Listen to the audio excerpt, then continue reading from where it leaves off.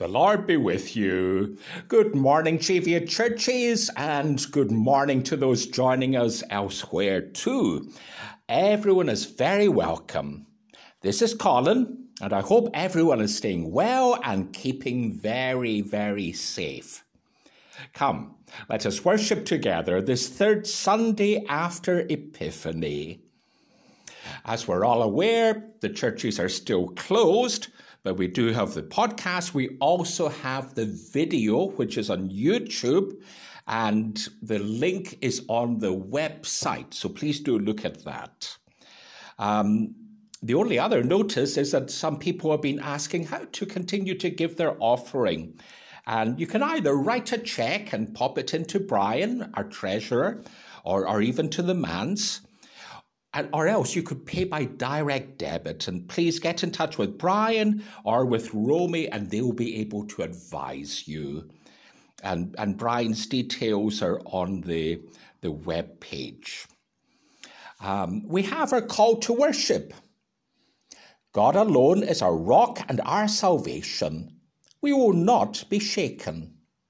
Trust in God at all times. We'll pour out our hearts to God, our refuge. In this time of worship, let us turn our lives to God and accept the good news. We will listen for God's call and follow. We have our hymn, first hymn, 104, and this is one of the Psalms, the Lord of Heaven confess, and we've been having a little series of Psalms. We'll be having some Psalms in the next few weeks as well.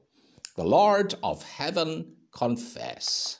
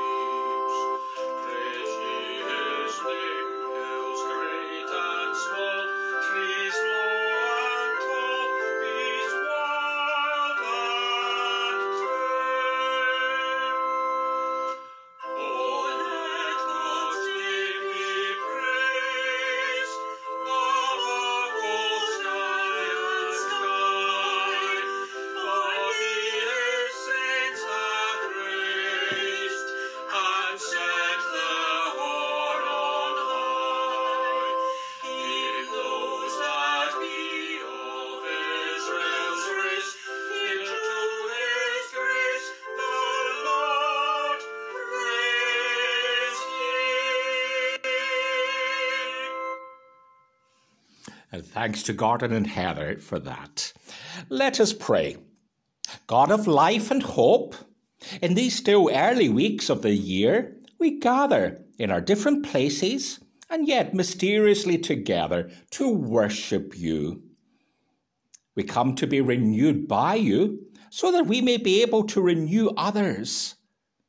We come to hear in the quiet places of our being that word of love and divine friendship. We come to gain fresh vision so that we may help draw others into the circle of truth and life and service that is your kingdom. Our longings after you are deeply true, O God, but they are not always wholly pure. We confess that we are dusty with sin. We have compromised where we ought not to have. And in those things where love said, give way, we have instead held fast. Forgive us and restore us in the many dimensions of our lives. Make our longings for you and for the life of the kingdom the truth of our lives. And may the word of our hearts and mouths, the action of our hearts, more nearly match our true hearts. And the God of mercy, who forgives all sin, forgive us. May this God also strengthen in us all goodness by the power of the Holy Spirit. And so let us be at peace with God and with ourselves and with each other. In the name of Christ our Lord. The same Christ who taught us when we pray to say, Our Father in heaven, hallowed be your name. Your kingdom come. Your will be done on earth as in heaven. Give us today our daily bread, and forgive us our sins, as we forgive those who sin against us. And save us from the time of trial, and deliver us from evil. For the kingdom, the power, and the glory are yours, now and forever. Amen. Our first reading is from Jonah chapter 3, and reading from verse 1. The word of the Lord came to Jonah a second time, saying, Get up and go to Nineveh, that great city, and proclaim to it the message that I tell you. And so Jonah set out and went to Nineveh, according to the word of the Lord. Now Nineveh was an exceedingly large city, a 3 days' walk across. Jonah began to go into the city, going a day's walk, and he cried out, 40 days more, and Nineveh will be overthrown. And the people of Nineveh believed God. They proclaimed a fast, and everyone, great and small, put on sackcloth. And then we jump to verse 10. When God saw what they did, how they turned from their evil ways, God changed his mind about the calamity that he had said he would bring upon them, and he did not do it. Amen. And the Gospel of Mark, chapter 1, and from verse 14. Now, after John was arrested, Jesus came to Galilee, proclaiming the good news of God, and saying, The time is fulfilled, and the kingdom of God has come near. Repent and believe the good news.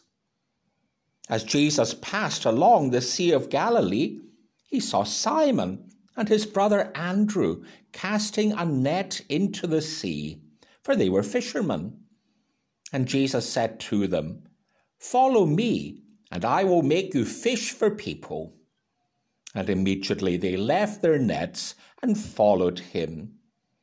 As he went a little further, he saw James, the son of Zebedee, and his brother John, who were in their boat mending their nets. Immediately he called them, and they left their father Zebedee in the boat with the hired men and followed him. Amen. And this is the word of the Lord. Thanks be to God. The hymn 320, or 340, When Jesus Saw the Fisherman.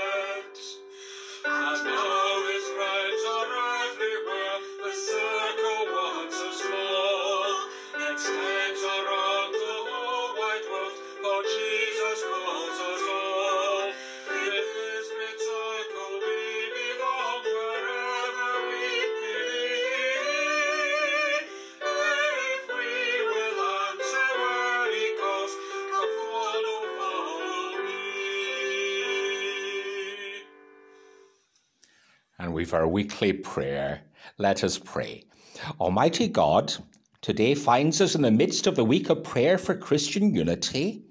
Help us to listen to your voice, still calling us to unity in our diversity. Help us to repent and to believe the good news and to follow Jesus as he calls us again today.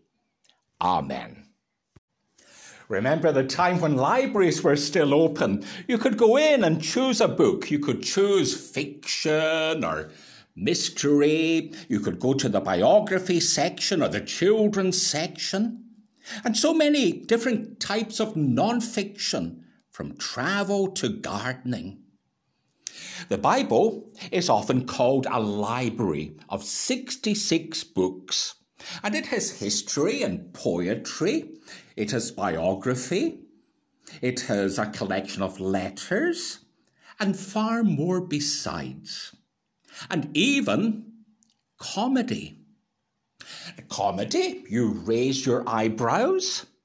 Or maybe a gentle humour. Certainly I know whenever I read the book of Jonah, there is a big smile on my face.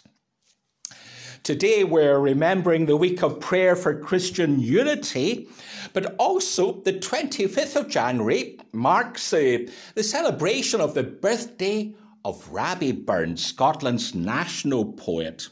And Burns had a rather uncomfortable relationship with the church, though many of ministers were his friends. But Burns lambasted the Uncagid, those who were a bit hypocritical, those who had a high conceit of themselves. Now, I rather think that Jonah could be termed one of the Uncagid. He was a prophet and no doubt enjoyed the status of being a prophet in society. But then God drops a bombshell and he tells Jonah to go to Nineveh to preach. Now, Nineveh was not just up the road. It was thousands of miles away in what is now northern Iraq. But worse, Nineveh was the capital city of Israel's great enemies, the Assyrians. That was the last place that Jonah wanted to go. So he set off in the opposite direction. He went down to the harbour and caught the first boat out going to Tarshish, which would be nowadays Gibraltar, the ends of the earth at that time. And on the boat, he would be happy. He'd have a smile on his face, thinking that he had escaped God, left God back in Israel. But God had other plans. And there was suddenly a great storm. The sailors were terrified, and Jonah had to say, well, it was my fault. And they threw him overboard. And the great fish swallowed him up and deposited him where? Yes, you've guessed it, right on the doorstep of Nineveh. Jonah learnt that he couldn't escape from God. And in the passage we read today, Jonah is given the same task again, to call Nineveh to repentance. And the humour goes on. For in a feat to make Billy Graham, or indeed any minister, grin with envy, he gives a 30-second sermon and becomes a preaching sensation. Today, he would have millions of followers on Twitter or other platforms of social media. All the inhabitants of the city repented. And if we went on with chapter 3, even the animals wore sackcloth. Now you would think that would all have made Jonah very, very happy. He had this tremendous success. People were all repenting. But no, he was livid. He was furious. He wanted God to destroy Nineveh. He didn't want them to be forgiven. He didn't want them to know God's love. He wanted to keep all that only for Israel. He wanted to be exclusive. Now, many scholars think that the book of Jonah was written at the time of Ezra and Nehemiah, when some of the exiles returned from Babylon to Jerusalem, and they found that things were in a sad state, but they also found that people had intermarried with just people who were living around from different tribes. Some of those returning exiles were quite fanatical, and they wanted a stricter interpretation of the law and wanted people to send away their foreign wives. They felt that God belonged only to them and to no one else. But the writer of Jonah was making a plea for inclusivity, was making a plea for a greater tolerance. For to the writer, the exile proved that God wasn't confined to Jerusalem, but was with the exiles in Babylon too. God was far bigger than they imagined. And the book of Jonah is suggesting that God's love is universal, that all nations are within God's embrace. People may be very different from us, but that doesn't exclude them from God's love. And that's an appropriate message in this week when we remember Christian unity. People may worship in very different ways, but that should be something to rejoice about. And I certainly know in my years abroad, I worshipped in many different kinds of churches and really appreciated it. Yes, there are issues that still divide, and we can't just gloss over them. We need to be honest about them. But still, there's so much that unites. Let us focus on the call to show God's love to others. Jonah was a reluctant prophet. He didn't want others to be forgiven, people who were different. Fortunately, in our gospel, the fishermen were called on the shores of Galilee, and they accepted the call to follow Christ. And the whole world was turned upside down. In the name of the Father, Son, and Holy Spirit, one God. Amen. And now the hymn 533, Will You Come and Follow Me?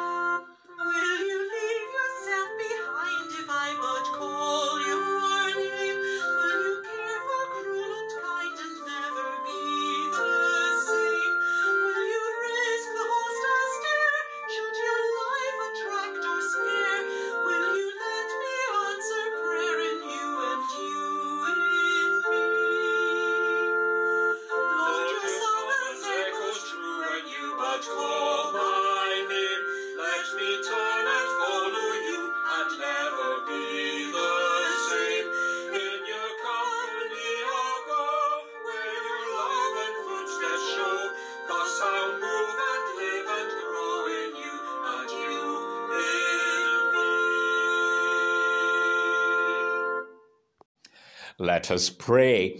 Lord God, we bring our offerings before you, our money, our time, our talents, and dedicate them to your service. God of wisdom and integrity, you call your people to live together in joy and in justice. Hear us as we pray for the needs of the world. We pray for those whose faces and stories we've seen in the news this week. For those who live in places of fear and war. For those whose decisions affect the lives of the nations. And we remember those making hard decisions about COVID. But also at this time, we thank you for all involved in the vaccination program. Pray for Joe Biden and Kamala Harris as they take over leadership in the United States, where there's still so many divisions. And in this week of prayer for Christian unity, we ask you to help us to see clearly the divisions in our churches and be willing to engage in honest dialogue with those whose ideas and traditions differ from our own. We pray for the unity of your church. Help us to see ourselves as rays from one sun, branches of a single tree, and streams flowing from the one river. And may we remain united to you and to each other, because you are our common source of life. We pray for the leaders of our churches. And as a church, may we be faithful to your call to work together and to share our resources with those in need. We pray for those who are sick, for those who are sad, for those in trouble, and for all who care for them. We remember those who've died and we pray for their families and friends who miss them so much. And in a moment of silence, we pray for our own needs and hopes and dreams.